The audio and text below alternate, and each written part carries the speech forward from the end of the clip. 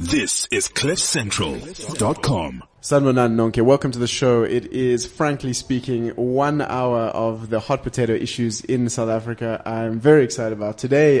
Rorisang, tuwela. Dirembrak. Gishap, when? Esvar. Yes, that's this Pretoria language. You know that social media hashtag was real because I don't understand a damn word that you say. I don't even understand a word. Yeah, Gispitor. Yeah. When anyone says no, you're not Pretoria, you're Sutu. No. You really are. Gispitor is Vellet. That thing is getting so hectic. Par. That thing is getting hectic. Esvar. What are we talking about today, Rory? So today we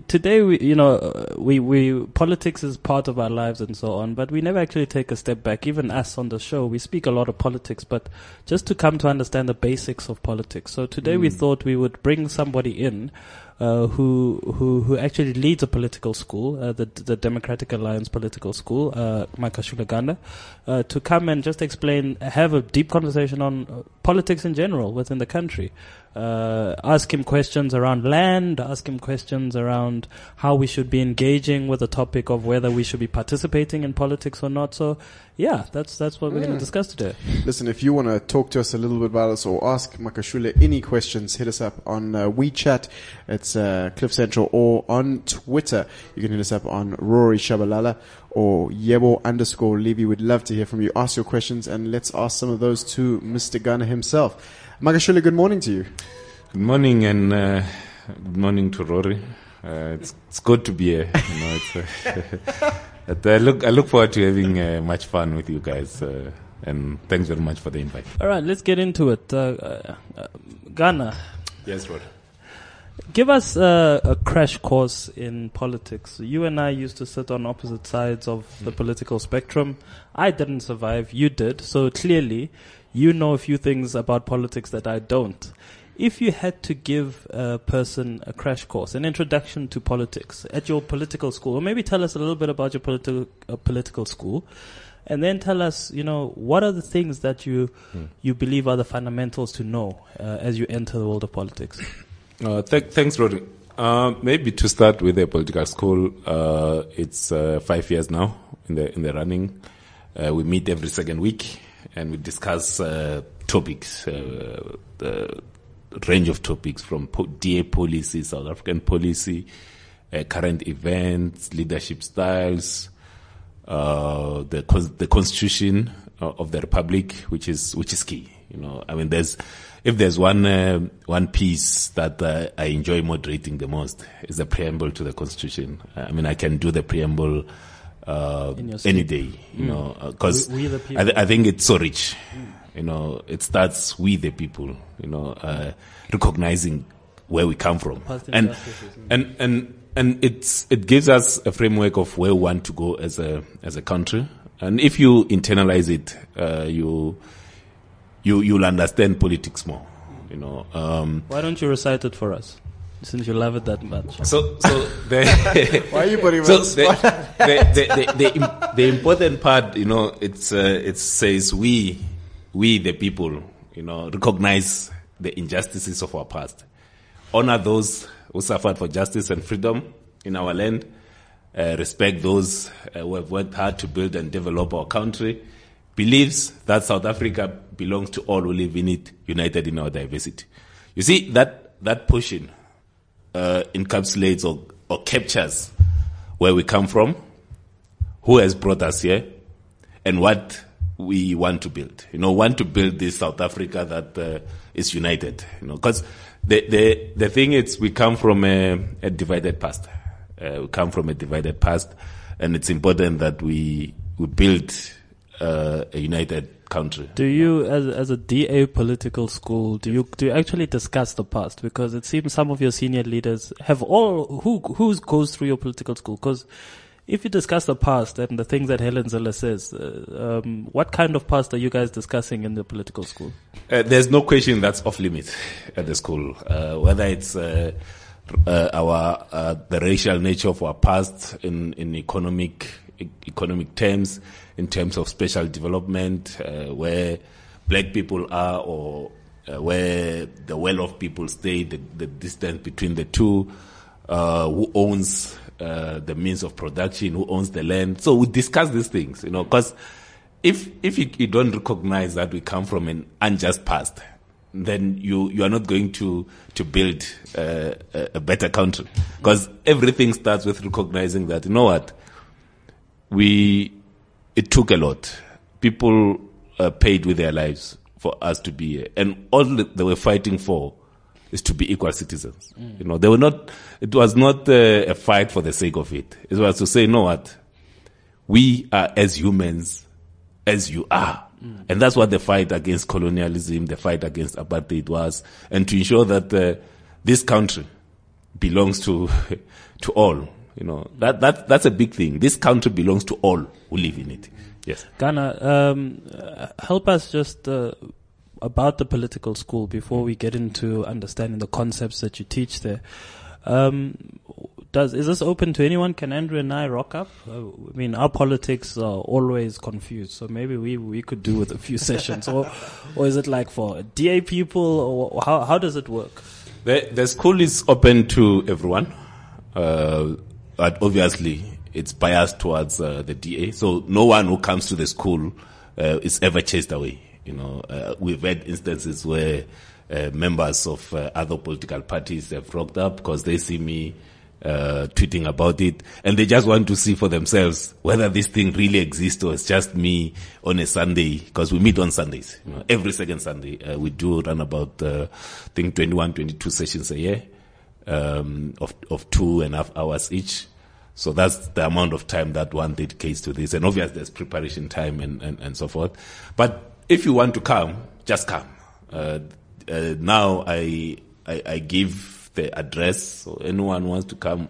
Even we've had media people who come to attend, so that they see whether this thing is real. And many come out of there say, hey, we never thought this kind of discussions happen inside the DA, because all we see, it's like we know the DA from press statements. We never got exposed to the hard discussions that goes on in the party. And it's a good way for also our supporters and activists to understand not only the DA, because we don't only teach the DA, we teach the DA in relation to the political environment, the DA in relation to the other political players in the country, and the policies that either the government has or the DA has.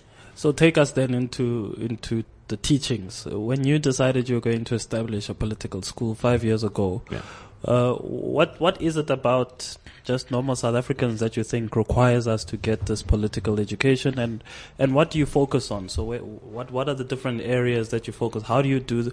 I'm trying to imagine a guy sitting at home who's like, okay, I realize politics is everywhere. The Guptas, the Zumas, the Helen Zillers, all around me. But where's a good starting point for me to engage with politics? What do you do? Yeah. So when I myself and my friend Kume conceptualized the idea, it was to say we need an informed membership. We need an informed activist, because if you don't know why you do what you are doing, then you'll hardly do it right. The important question for us that we seek to answer with every session is to say, why do I do what I do? Why am I in politics? Am I in politics so that, like you see these politicians who have dated the political environment, driving the big cars, staying in big houses? Is that what the politics is about? Is that why many people join politics? And that's not the case. It's about the cause. What do we want to achieve? And at the root of what we want to achieve, it's a prosperous and safe South Africa for all. But then how do we achieve it? Obviously, you need a certain kind of a political mindset to get there. The one that's conscientized, that understands that, this thing is not about me staying in a big house, me driving big cars, but it's me being a servant. But then maybe you can help us out there, and maybe that's a starting point, because every party says they pursue the same things. And we know that the ANC also has a political school, and so on. So what is it that is fundamentally different about the different parties? So is there anything that is fundamentally different between the DA and the ANC, for example? Yeah, there's a lot that we different. At the root of us as a DA, we start with an individual. It's all about individual freedom and individual responsibility. So we don't want to hide behind a group and say, you know what, you as an individual, how do we make you prosper? But that doesn't mean that we don't recognize that you come from a community. And we understand and we recognize that the unjust past that we come from was not only done to an individual, it was done to a group of people. So you cannot dismiss that we're a collective. We also come from a past that saw people first and foremost belonging to a group, and injustice was perpetrated or done on the basis of a group, and then an individual second. But for us, we need to ensure that as a person, as an individual, what then becomes your role in building this South Africa that we want to build, and want people to associate freely with the political parties, with religious formations. So that for us is key, And I think the difference is not only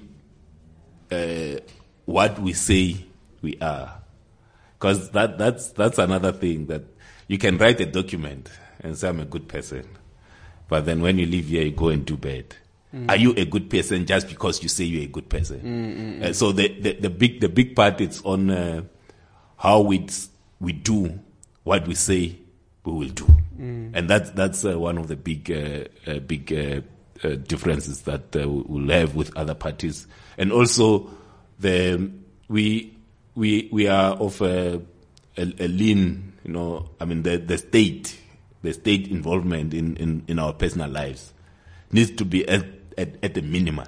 Only when it's like absolutely necessary for the state to be involved, it should be involved. The state should provide the things that things like roads, like education, like public health, but many things allow individuals to thrive, allow those that want to live their kind of life to live it freely without the state intervening in their daily lives.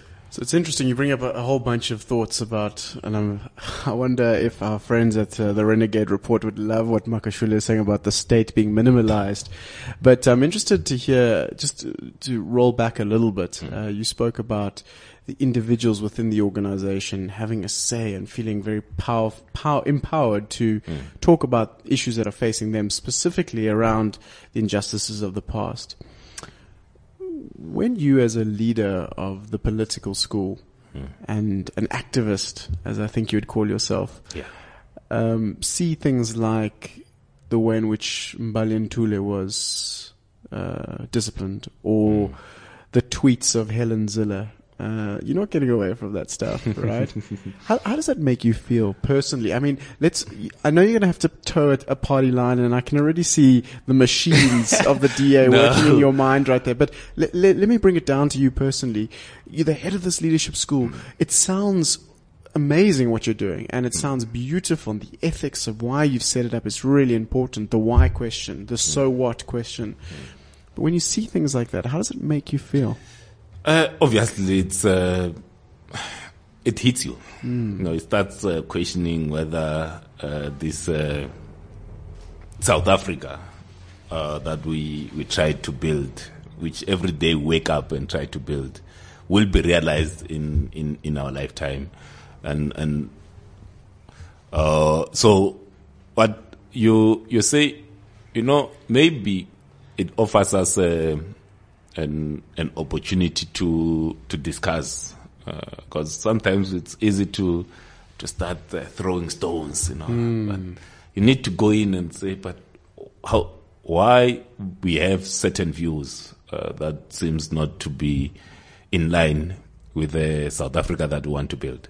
But as I said earlier, you can't build this South Africa without revisiting the past injustices, and some of things that do happen. People say they do hit, hit you so hard, like, eish.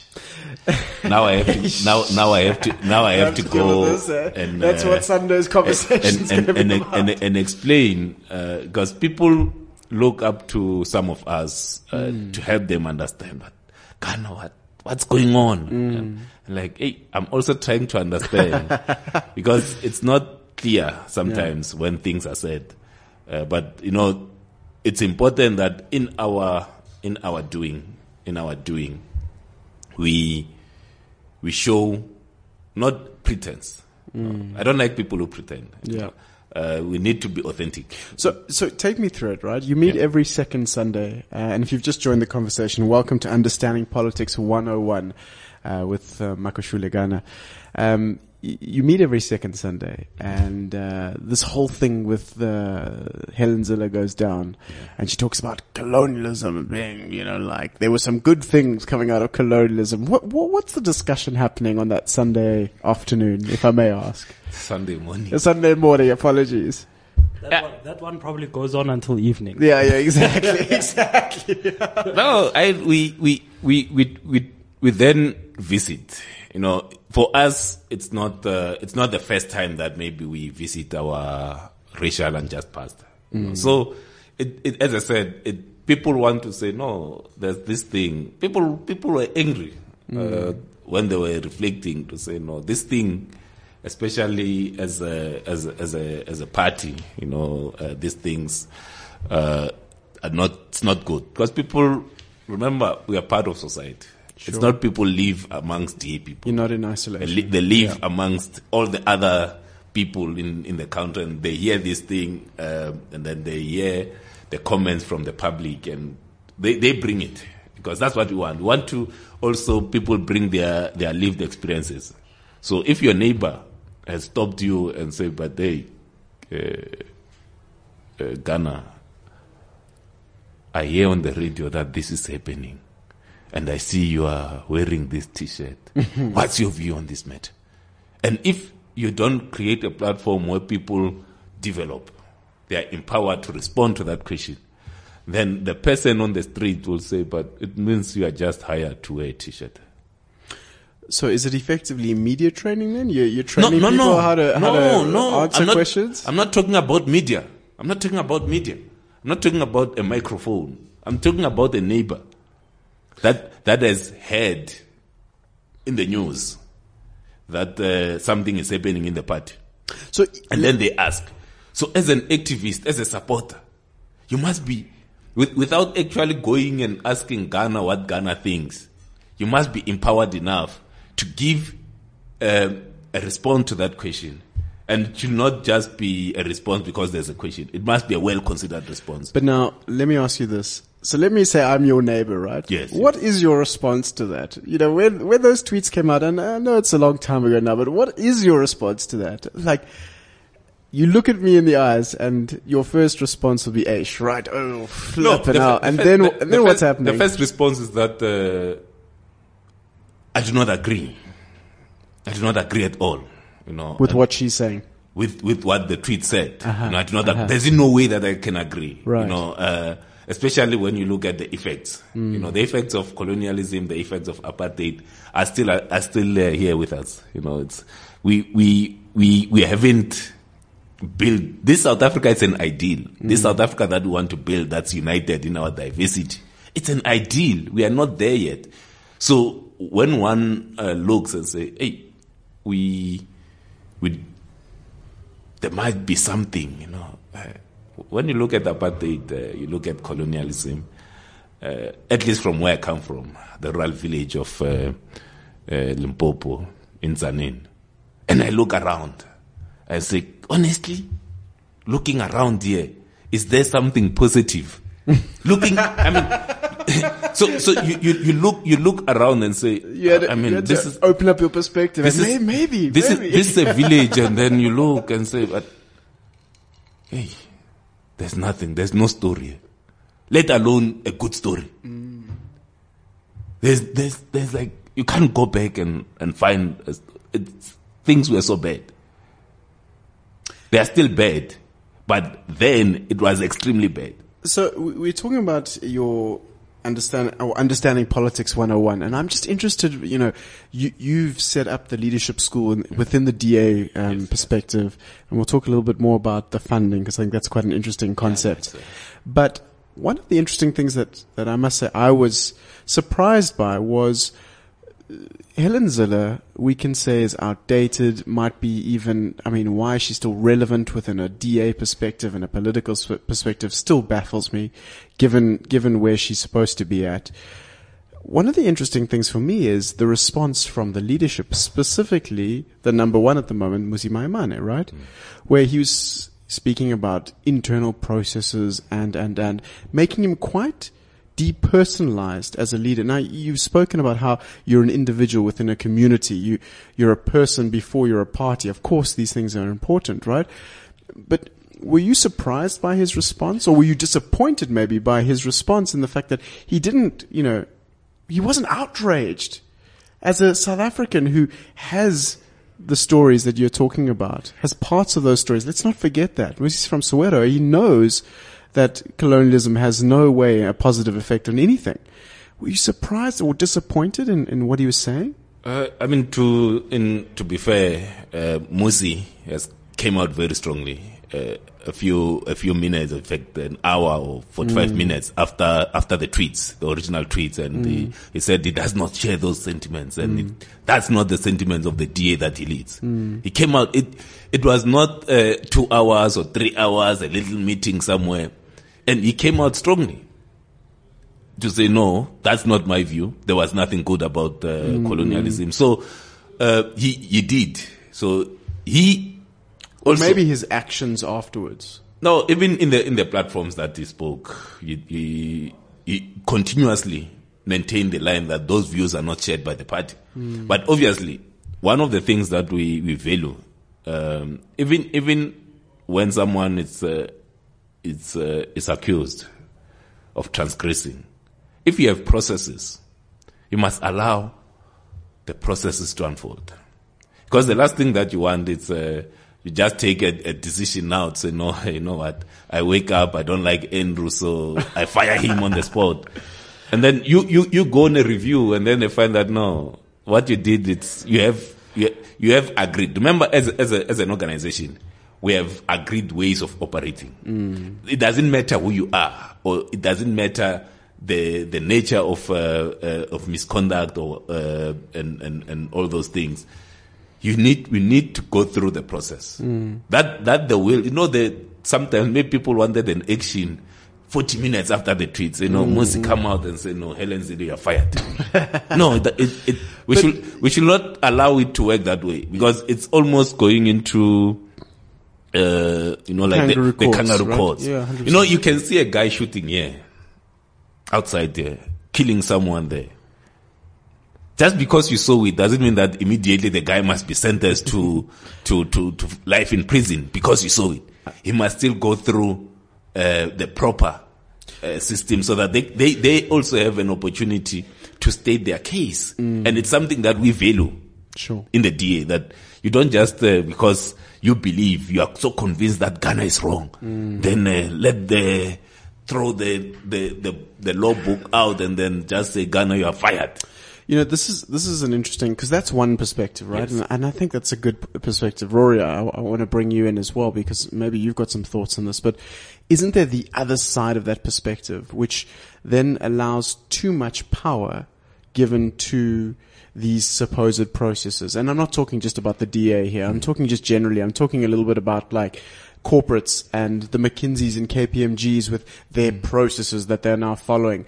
And we're talking about the ANC when they've gone wrong or right, the processes. We give so much power and we depersonalize the processes. We depersonalize the people because we can then use this fallback thing of the process. Doesn't this go to the heart of understanding politics? Is that if you don't use processes, we come from a history where processes weren't used. But where people could be Right. willy-nilly, where people could be willy-nilly arrested and killed, removed from the face. So it actually goes to the heart of understanding politics, and I think that's probably part of where our ignorance of politics comes to the fore as South Africans, is that you want to see people being judged and sentenced on the spot without allowing processes, which is what we actually fought for all these generations. So I probably sit on a different side of that argument around processes. Help me understand where your side is. I think you need to allow those processes to happen, because what happens in an environment and in a society where if you don't have due process? I mean, a big part of politics, a big part of government and so on is the concept of natural justice.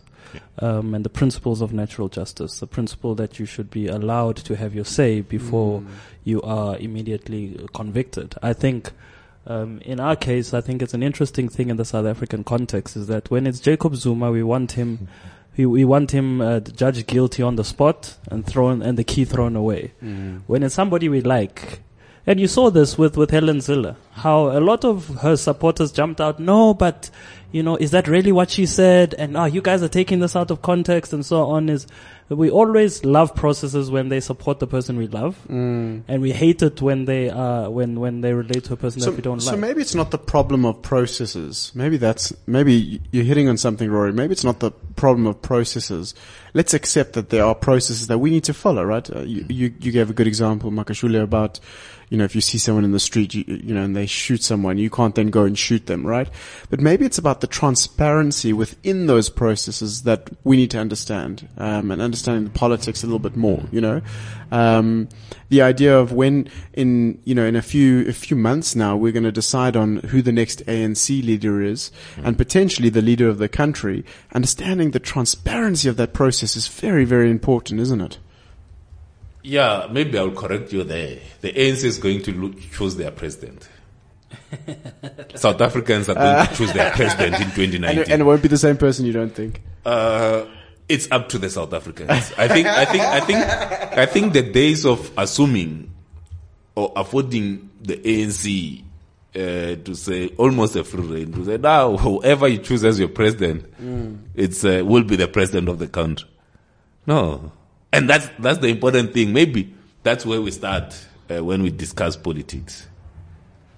We as the people, that's why you see, the Constitution, it doesn't start with political parties. It doesn't start with political leaders. It starts with we the people. We have the powers to determine who our political leaders are. One of the things that was denied to black people in the past was the power to elect their leaders.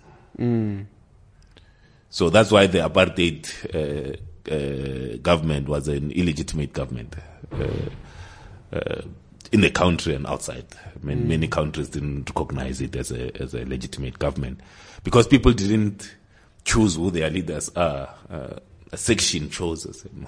These are the leaders, and then you guys, you are not human enough, so you can't choose. So, with every election,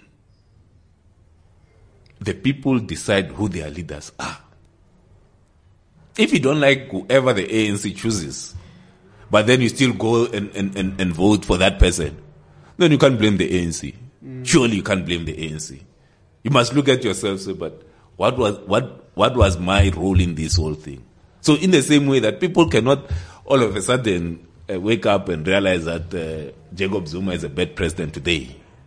I mean, Jacob Zuma, before he was elected, already he was facing so many charges of corruption. It was not the charges of stealing a car.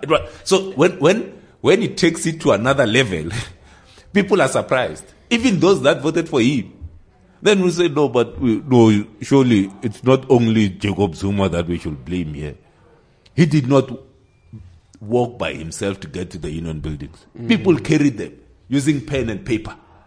But don't you think that And that's where it starts with politics. maybe there's an interesting debate here and discussion around politics, because we talk about politics as a system, right? But there's obviously the politics of emotion as well.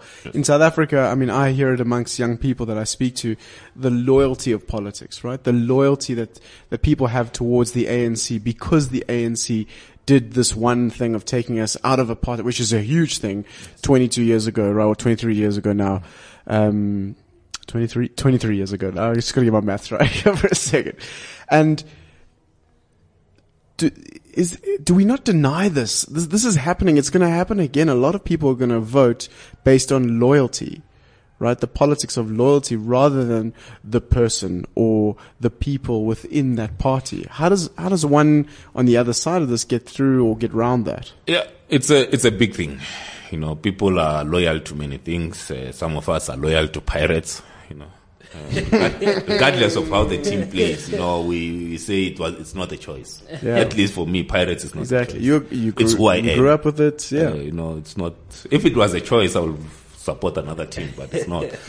Maybe there are people who say that you know, but then they must not. In the same way that I cannot blame Kaizer Chiefs for Pirates issues. So people must not now all of a sudden blame other people that their political party is not doing what they are supposed to do. So there's nothing wrong with people being loyal to an organization.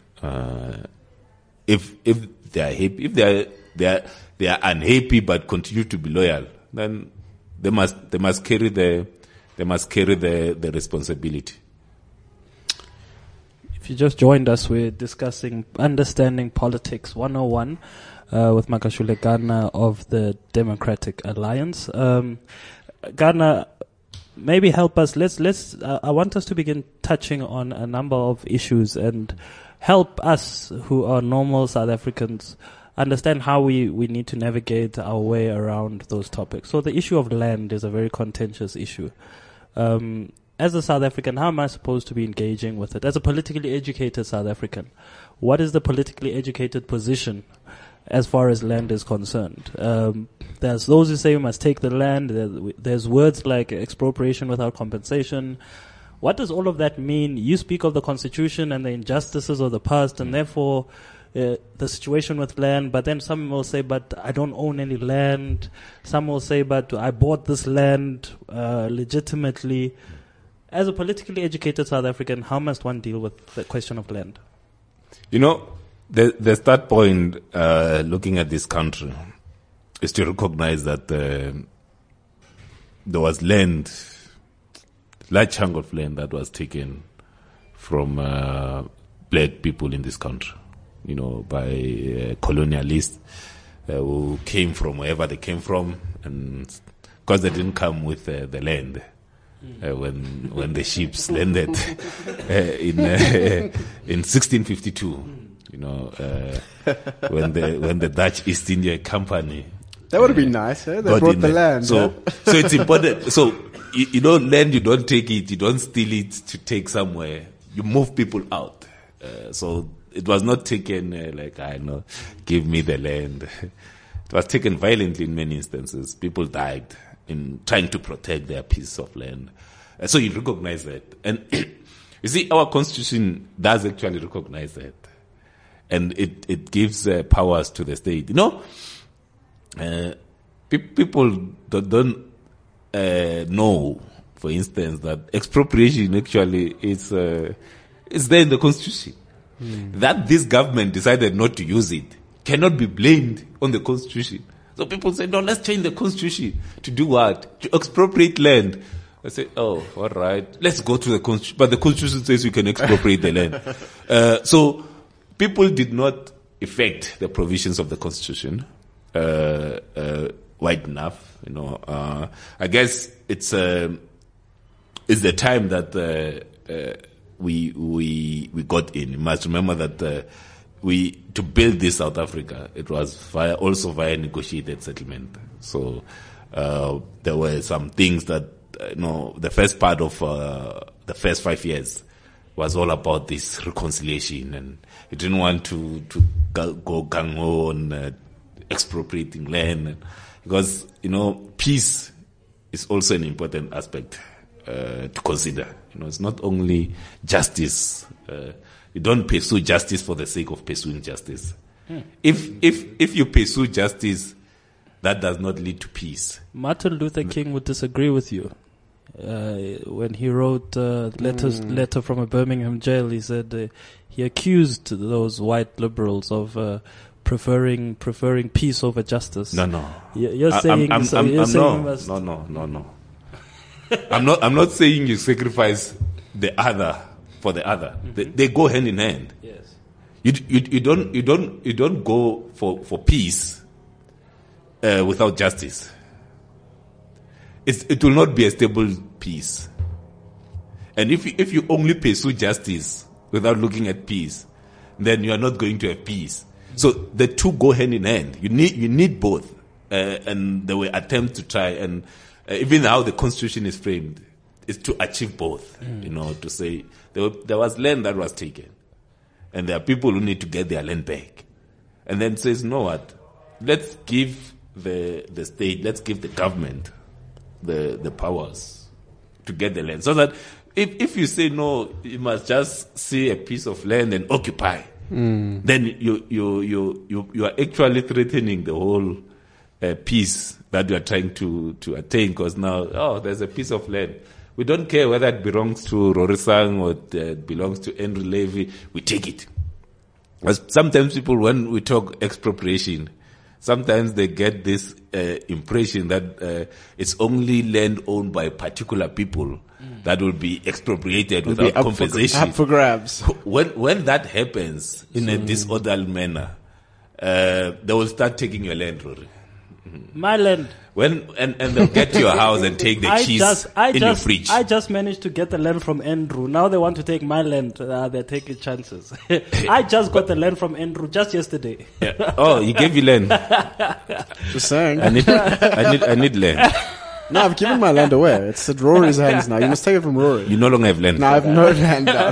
Rory's taken it all. Did he compensate you? He never compensated me. This is in the Constitution. So you gave him freely? This is in our Constitution. You gave him freely? Well, I mean, there was a little bit of a fight. But you see, isn't that the point? That illustrates the other point. Some people will argue and say, yeah, but, how far back must we go? Because before Jan van Riebeeck took it from Mazibuko took it from Shibambo, and then Shibambo took it from the Khoi before him. As a politically educated South African, how do you deal with the question of, so Ghana is basically saying that it is right for the sake of justice that we expropriate the land, if I understand correctly. As per the Constitution. As per the Constitution. Yes. But then, if it's then how far back must we look? Because this land was there even before 1652 when Jan van Riebeeck arrived. The San and the Khoi had the land even before that. How do I engage in that conversation? The land has been there. No one brought this land here. Yeah. This land has been there. We found this land here. Yeah. And started settling, and others unfortunately used force to take the land. And we need to investigate and properly, not this biased with a proper. People investigate with an outcome. They investigate to confirm they the already outcome. decide. Yeah, They say no. This land belongs to used to belong to the ancestors of Rory. Therefore, we are going to investigate to confirm that indeed. Because you see, there's always been movement of people, migration of people, because we are in the southern tip of Africa. There were no people who migrated north. So people migrated south. So people there's no one to the south of South Africa. So people migrated from other parts of the continent in many years, and they found land and they stayed there, and then others came. You see, those ones that came, they came to the southern tip via the ship. They migrated north. Those are the people who went north. The other people were going down. So are you saying that we must expropriate from the people that came by ship? The ones that came by foot, they can keep the land if they removed other people. If you got your land via illegal means, then. But what about Shaka? What about Shaka? What about him? Did he not get land by violent means? I'm told he did. I'm told he did. The man from Limpopo says that nicely. He's like, no, I'm not a Zulu. You would know. Your people. In Limpopo, Shaka didn't reach there. Let's jump into the idea of the selection of political parties. Again, as a politically educated South African, what should inform, because all these parties put together these manifestos, no one reads them. What should inform my decision of whether I'm going to go DA? And it's probably easy to say DA versus ANC, but what's the party that's closest in policies to the DA? Who are you guys with? Who sits on your side of the world, Tigana? Help us out. When you say which side, political spectrum. On your political spectrum. Yes. Spectrum doesn't have sides. So who else? So if I had to choose between voting for the DA and I have to choose between the EFF and the ANC, who do I vote for? On what basis? As a politically educated South African. So there's that. Let's say why I want you to vote for me. Mm-hmm. And but you all say the same thing. Do we? All of you. Really? You say the same thing. You want a country that's free from corruption, prosperous for all. Same thing. So it doesn't help me to look at your manifestos. They all say the same thing. So then again, help me understand as a politically educated South African who I must choose and on what basis. All right. I'll give you this maybe analogy metaphor because I support Pirates. Pirates wants to win. They want to score a goal. Chiefs also want to win. They also want to score a goal. Ajax Cape Town wants to win. Yes. They want to score a goal to win and make you happy. But what then differentiates sometimes, even though they are all playing football, even though they all want to win and make their supporters, it's how we then achieve that. And the important thing for us who are born into this, because it was not a choice, we don't know how people choose to support Pirates. I don't know how people choose that. I did not choose it. But I know why I chose the DA, because I chose the DA. You know, I was born in the ANC family. My first introduction to politics was ANC politics.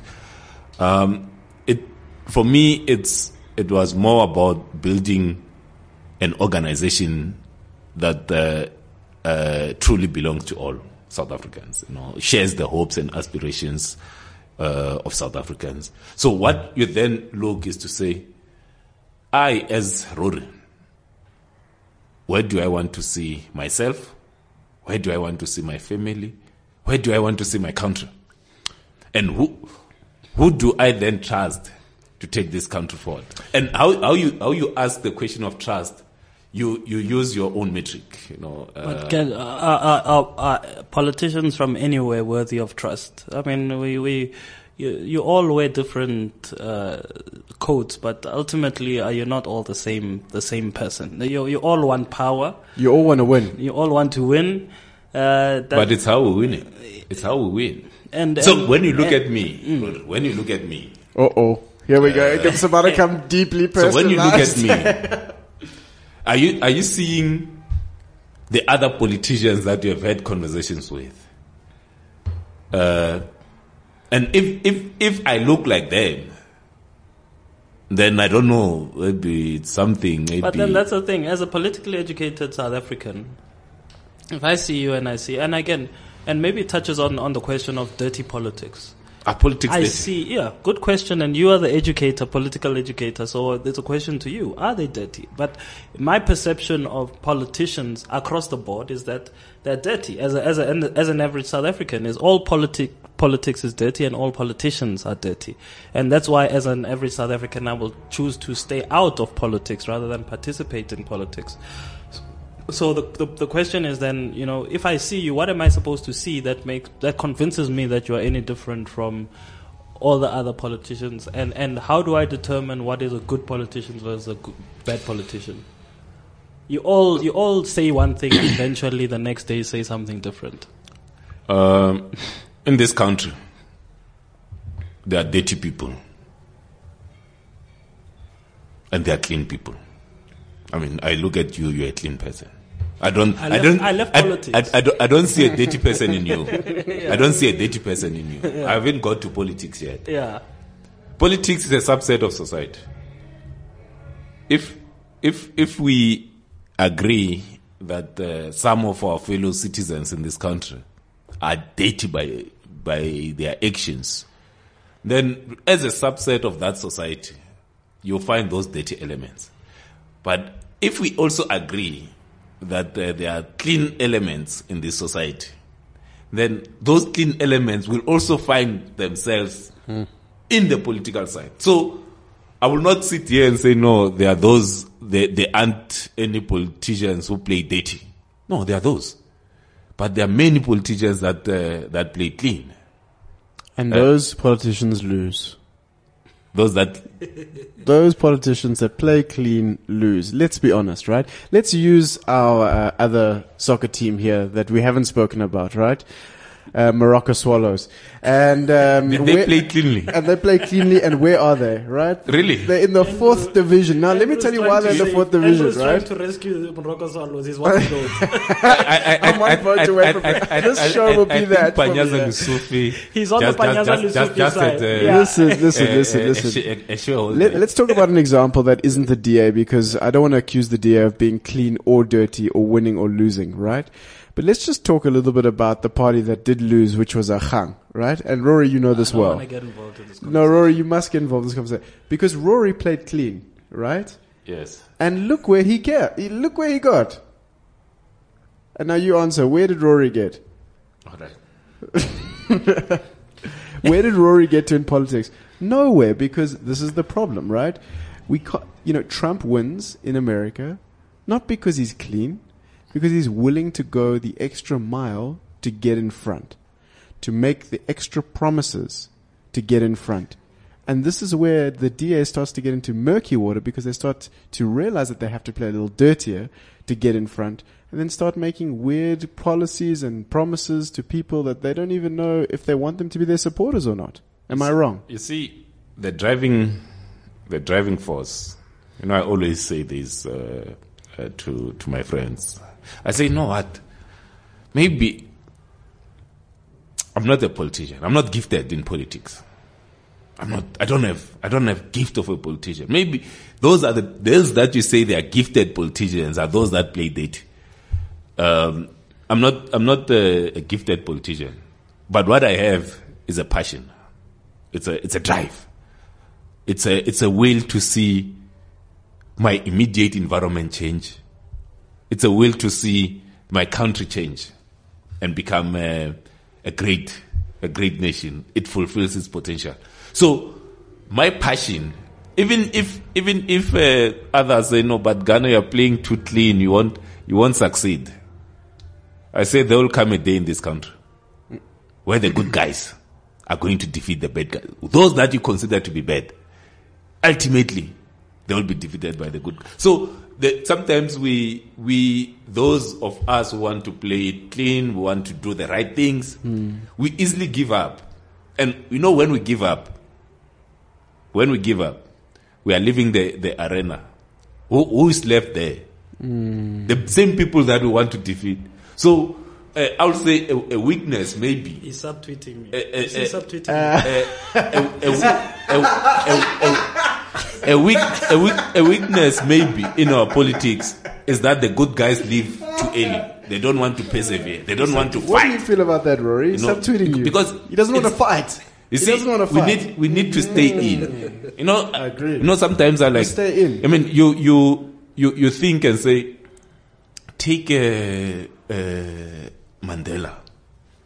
When he went to Robben Island, his prison card didn't have a release date. There were prisoners who Jacob Zuma had a release date when he got in. Like, no, you get in here on this date. You are going to leave on this date. Mandela's prison card didn't have a release date because he was supposed to die in there. You know, that's why he didn't have a release date. But then he stayed the course. He stayed the course. And our politics need the good men to stay the course. If many of us can stay the course and continue and never give up on fighting the bad elements in our society, in no time, many people will be attracted to the good side of politics. But now this is interesting because we're talking about understanding politics 101, and obviously you're talking about political players within the system, right? And arguably we've got a live example here where someone left the political arena, Rory Sang over here. Wow. Now, He didn't leave politics. but he did. He left party politics. He's still a politician. And how is he a politician? Are you saying there's things that we don't know about? No. Because he does You have see- a bit of a blue shirt you right see- now. What's happening here? You see, Don't do that. Confusing the listeners.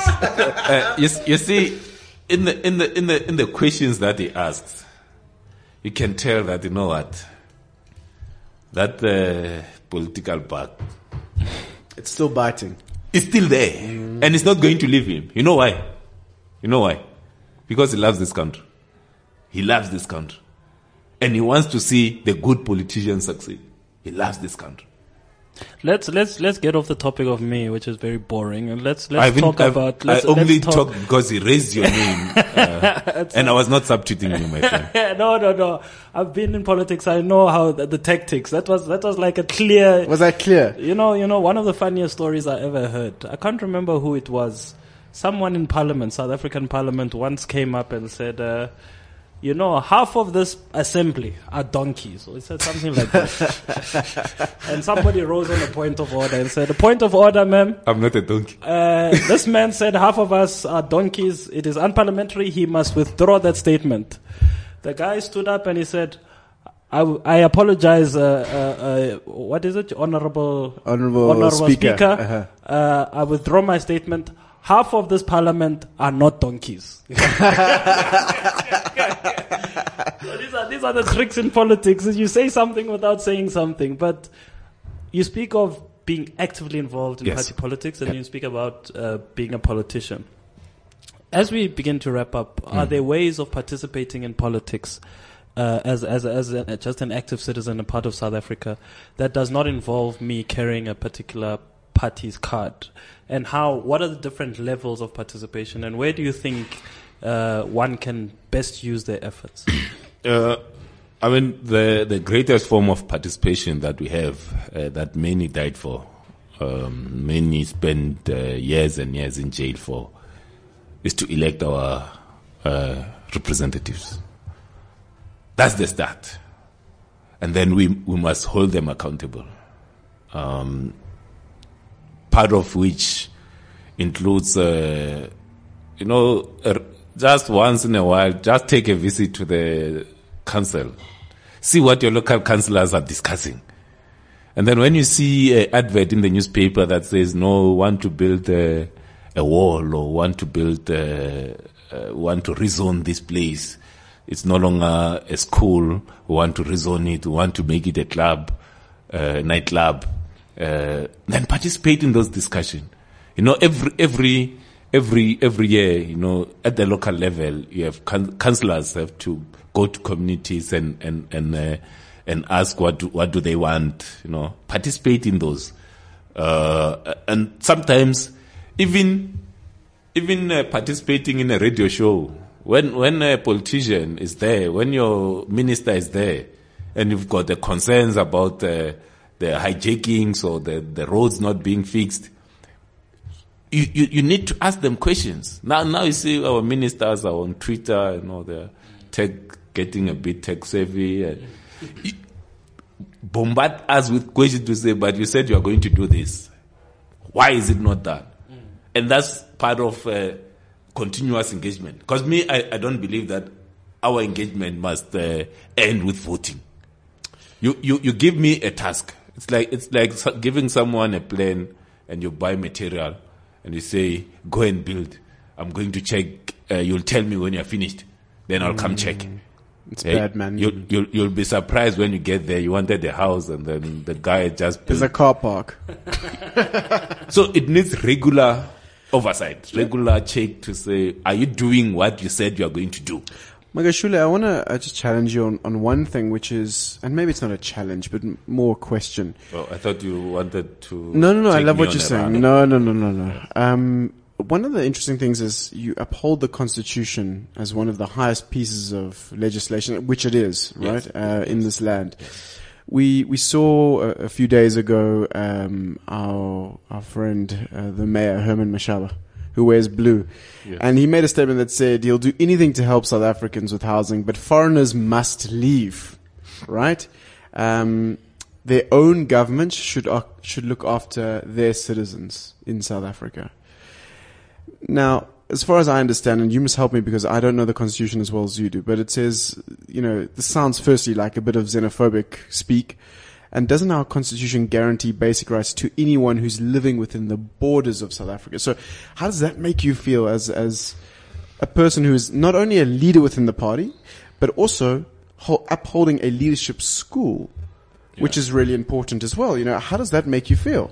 No, thanks for that question. And, that's a topic for our next call. So, because this matter has been raised, several sessions. So it's literally something you guys are going to discuss. Yeah, you see. What's the date of your next thing, by the way? It's on the 6th at 11 o'clock at the Gauteng Legislature. We start, third floor. So we have decided, because this is becoming an issue when people start blaming those our brothers and sisters, mainly those from other African countries who are running away from poverty, and some they are being persecuted and so forth. So it needs a proper engagement. I wouldn't, as a leader, personally say, no, you need to go back, just like that. I think sometimes we need to realize that when one is persecuted, when one is poor, the first thing that you think of is to try to go and get food and shelter for yourself. No. People didn't come here because things were too nice where they are. Of course, they wouldn't have left. So right? we need to be a bit sensitive and look at these matters much more in a more humane. Understand why people leave the countries. And I've written that looking at how things are happening. Now it's not the time for us as a country to turn our backs on fellow Africans. I've written, it's public, it's out there. Anyone who says, no, Ghana is because now he's sitting next to Rory and Andrew, he's saying all these things. I've written so many times. Because, you hear of stories of people leaving Libya, leaving other African countries to get to Europe, and they just die. In the news, it's like 300, 400 people. They are makeshift boat just sunk. And you come to think of it and say, who wouldn't want, for instance, to be part of your ceremonies in your family? When someone has passed on, you hear that your uncle has passed on, you are here. You come from Somalia. You are not even there to pay your last respects. You think that's an easy life. You can see it as, it's a choice. It's not a choice when it's forced. Yeah. And poverty forces you to. So you are here in the country, and you're missing out on so much. You know, many of South Africans who had spent time in exile, they did not participate on what's happening. Others left their kids here. There are people who are in this country, they left their wives there. You know, you come and spend the whole year without seeing your family, 2 years, 3 years, trying to get the little thing, and then you send home. And then we tend to not look at this matter. It's a difficult one. It's a very difficult It's incredible. Like, unfortunately, the listeners can't see it in studio, but I would love to have somehow broadcast the expressions that Makashule just felt around this issue. It's clearly something close to your heart. And it's clearly a huge problem. And I think, Rory, you know, we talked about the politics 101. This is maybe what we're missing at the moment, is that openness and honesty to not only engage on across the lines. You know, it's easy to attack the EFF or the ANC if they say something bad about xenophobia, but to also attack those within and be okay, to build a system where it's actually okay to disagree, not even attack, disagree with ones within your party. And I think that's a point of a show like that. Why a show like this is important, and why we probably need to have more shows with more people around understanding politics, is that you can't be an active citizen and actively participate in the country if you don't actually understand politics and how to engage with it. And I think it's great appreciation for Ghana making the time to spend time with us lay people and helping us to understand the politics of South Africa. You're still a politician, Rory. I like that. You're still a politician. Listen, if you missed any of the show, hit us up, cliffcentral.com/frankly speaking. Of course, this conversation will continue on Facebook as well. So go to our Facebook page, Frankly Speaking, and check out some of the comments. They are fantastic. Lots of people engaging. So thank you so much to everyone who engages us in this show and on Facebook and social media as well. Thanks so much. We'll see you again. Ciao, Vicho. Ciao, ciao. This is cliffcentral.com.